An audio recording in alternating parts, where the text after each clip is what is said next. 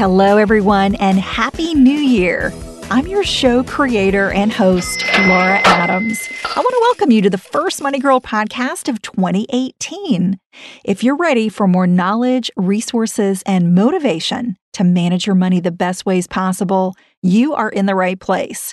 My mission is to help you live a richer life in every sense of the word. If you're a longtime listener, you know that each episode is kind of like a mini training.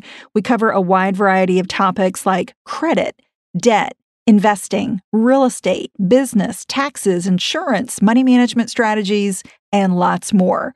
And if you're a new listener, I am so thrilled that you're here, and I hope you'll stick around by subscribing. You'll find the notes for each show and the full archive of podcasts in the Money Girl section at quickanddirtytips.com. This is episode number 525 called New Year Financial Planning. 5 steps to create your money strategy. I am super excited to kick off the year with this show about creating a money strategy. This is important. This is something we all need to be doing, and I think the new year is a great time to do it. Certainly, if you're listening to this in the future, you can create a money strategy and a financial plan at any time. But the new year is a great time to reflect about what went really well last year and what we want to improve on this year. Through good times and bad, I think having a strategy for managing your money is the key to creating more security. So if you don't already have a financial plan, or you're just not sure what you should be doing with your money, it's a great time to get more clarity.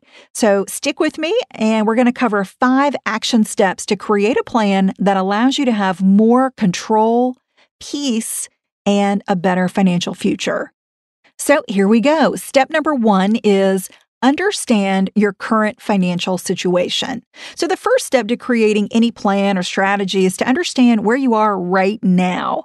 And I have a really great tool that can help you do that. It will help you assess your current financial situation in a very simple document that I call a personal financial statement, or PFS. And if you've read any of my books or audiobooks, you've heard me talk about a PFS before. You can create it by hand on paper or get a little fancier by using a computer spreadsheet like Excel or even a Google Sheet. The purpose of creating your PFS is to centralize everything you own and everything you owe in one place. So you get a bird's eye view of your entire financial life, and that allows you to easily see what you want to change or what you need to change.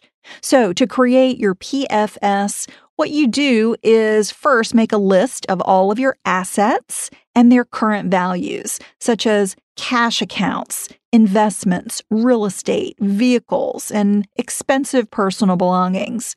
Then you list out your liabilities. So those are all the things that you owe. Maybe you have a mortgage, a car loan, student loan, or credit card debt. So list out all of their outstanding balances. When you add up your total assets and subtract your total liabilities, what you're left with is your net worth. So whether it's positive or negative, the net worth formula is very simple. It's just assets minus liabilities. So figuring your net worth isn't difficult. It just takes a little time to gather up all your information and accurately record it all in one place. For example, if you own a total of $150,000 in assets, and you've got $125,000 in debts, your net worth is $25,000. And this number is going to change depending on, in some cases, the day that you're doing it. But I recommend updating your PFS every year so that you stay focused on increasing your net worth over time. And you'll do that by increasing those assets, shrinking your liabilities, or ideally doing both at the same time. Having a higher net worth year over year shows that you're getting healthier, at least in a financial sense. But if you see your net worth sliding, if you see it declining over time, that means that you probably have too much debt that needs to be addressed sooner rather than later. And if debt is something that you're struggling with right now, either feeling like you can't get over your debt or you're not sure how to prioritize your debt or you're just feeling uncomfortable about having any amount of debt, I have a resource for you that I'll tell you a little bit more about at the end of the show that I'm really excited about. Okay, step number 2, decide what you really want to achieve. You probably know that you should have financial goals to steer your decision making, right? Well, sometimes we don't set goals because we really don't know what we want, or it may seem too difficult, or even like a waste of time if we don't know exactly how to attain specific goals. Maybe you've created financial goals in the past, but they didn't help because you completely forgot about them just a few weeks or days later. Yeah, I've been there too. So I want to encourage you to try something new this year. I recommend using a completely different way to think about success with your finances that I call your one money objective. What this is a single word or even a short phrase that gives you an intention or a direction for your entire financial life. The idea is that instead of trying to focus on too many big financial goals, staying laser focused on a single idea or a single achievement can feel much lighter and simpler. Having a one money objective can make you more effective when you're faced with a major money dilemma or when you just need a fresh perspective to get your finances back on track. Boiling your financial strategy down to one word forces you to get to the point, and it's much easier than trying to remember than a huge, overcomplicated plan. Now, I'm not saying that you shouldn't have big, challenging financial goals. But what I am saying is that financial success comes as a series of small wins. You make one good decision, and then another, and over time, the positive effects of each small decision build up for massive success. So take a moment to choose one word or phrase that encapsulates what you really want to achieve with your money so you can live it with gusto, passion, and clarity. Dig deep to uncover what financial activity or concept drives you and gets the results that you want more than anything else. Your one money objective may remain constant for your entire life, or it could be a word of the year that captures your aspiration and motivation right now, and then you reevaluate it in 12 months. You can ask yourself the following questions to help figure out what your one money objective should be. What am I disappointed about in my financial life? What worries me the most about my financial future? What would I be proud to accomplish with my money over the next 12 months? What would I be proud to accomplish over the long term with my finances? Stop and think about those questions for just a moment, and maybe even jot down the answer if you're somewhere where you can write something safely. For example, if you want to pay off a credit card over the next year, maybe your one money objective is no debt. Or perhaps you're disappointed that you didn't save money on a regular basis for an emergency fund last year. Your objective could be consistent savings. My one money objective is and always has been retirement, because I'm passionate about investing enough so that I'll always be able to maintain my lifestyle if I can't work or I want to work less. Once you're clear about achieving one main goal, then you can work backward to chunk it down into smaller goals that are more specific.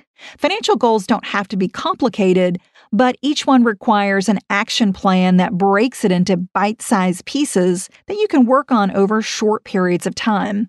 For instance, if you want to pay off a $6,000 credit card debt this year, create a goal to stop making new charges and pay $500 a month or $125 a week to the card.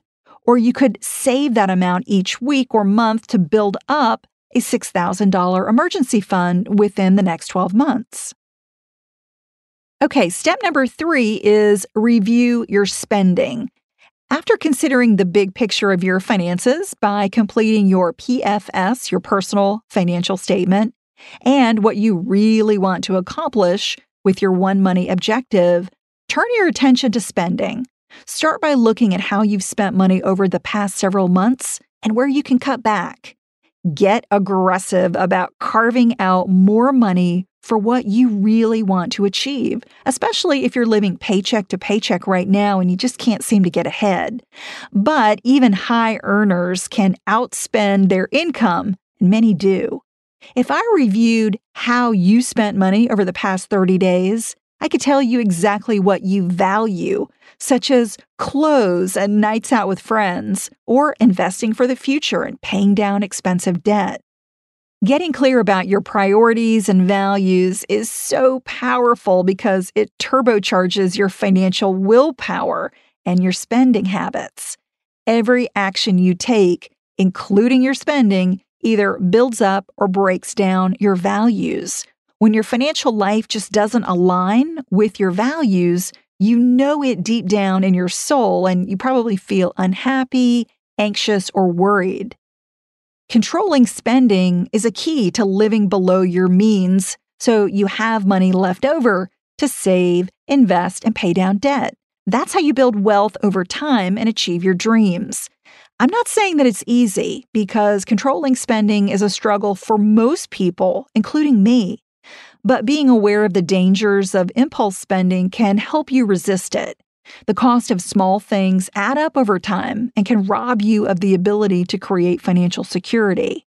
There are low-tech and high-tech ways to monitor your spending.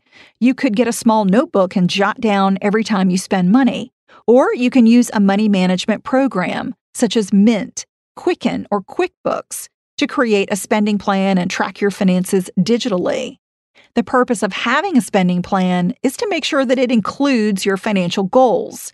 For example, if maxing out an IRA is one of your goals, you'll need to allocate $450 per month for that purpose in your plan. That may force you to cut back in other spending categories, such as entertainment or eating out. If you're really not sure how you should be spending money, a good spending guideline to follow is called the 50-30-20 rule. It's a budgeting framework where you spend no more than 50% of your take-home money on fixed expenses and true necessities like housing, insurance, utilities, food, transportation, and debt payments. Then you limit the variable expenses such as dining out, clothes, cable TV, travel, and gifts to 30% of your income. And the remaining 20% is for your financial goals, like building an emergency fund and making retirement contributions. These are just rules of thumb that you can tailor to your situation and priorities. For instance, if you can spend 40% on fixed expenses, you could increase your variable expenses to 40% or boost your savings to 30%. If you're interested in learning more about these topics, I really want to recommend that you download the first 2 chapters of my award-winning book, Money Girls Smart Moves to Grow Rich. If you haven't already gotten them, they're free, and they are jam-packed with information like your money mindset, how to create your personal financial statement, how to create a spending plan, the types of insurances you should have, the right amount of emergency money to accumulate, and so much more. You can get that free download when you go to my site at lauradadams.com. Okay, step number 4 is automate your savings.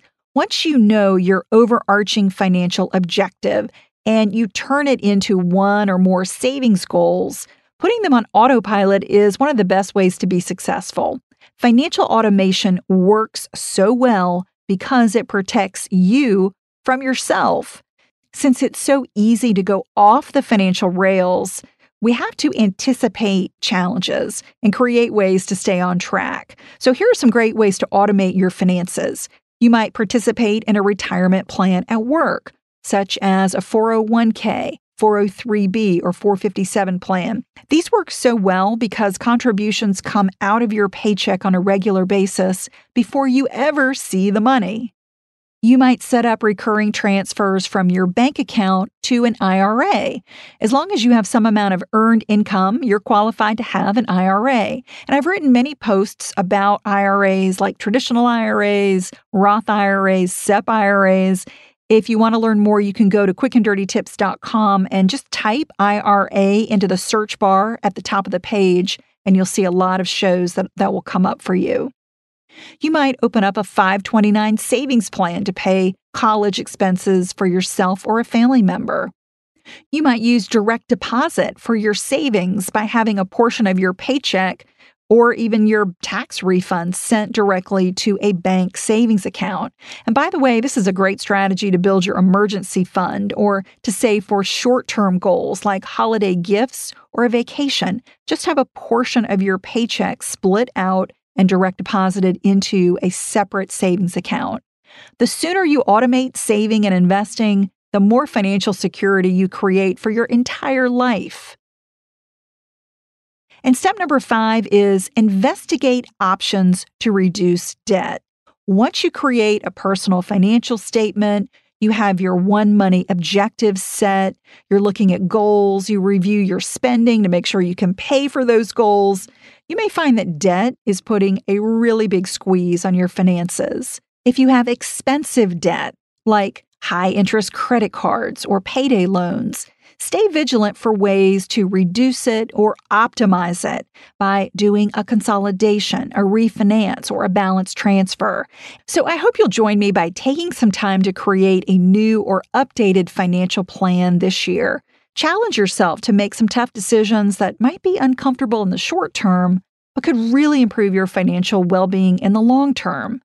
Don't be afraid to turn to a professional if you need help, such as a retirement planner, a tax accountant, a credit counselor, or even an insurance agent when you need help. Successful people usually seek advice, and they rely on professionals who specialize in different areas. They may cost a little money in some cases, but usually pay for themselves very quickly. And I mentioned a resource for you that I'm really excited about. This year, I'm launching a course that will teach you how to get out of debt and stay debt-free for life. You'll come away with a step-by-step process to reduce or eliminate credit cards, student loans, car loans, medical bills, mortgages, or any type of debt that you owe. So if you are on my email list, you'll get information about that. And if you're not on the list, you can text the phrase "Get Updates" with no space to the number 33444. Again, text "Get Updates" to the number 33444, and you'll automatically get information when this new resource is available. And by the way, if you have questions, comments, suggestions for future show topics, I'd love to hear them. You can reach me in several ways. I'm on Twitter at Laura Adams, LauraAdams, and you can also reach me on my contact page at lauradadams.com.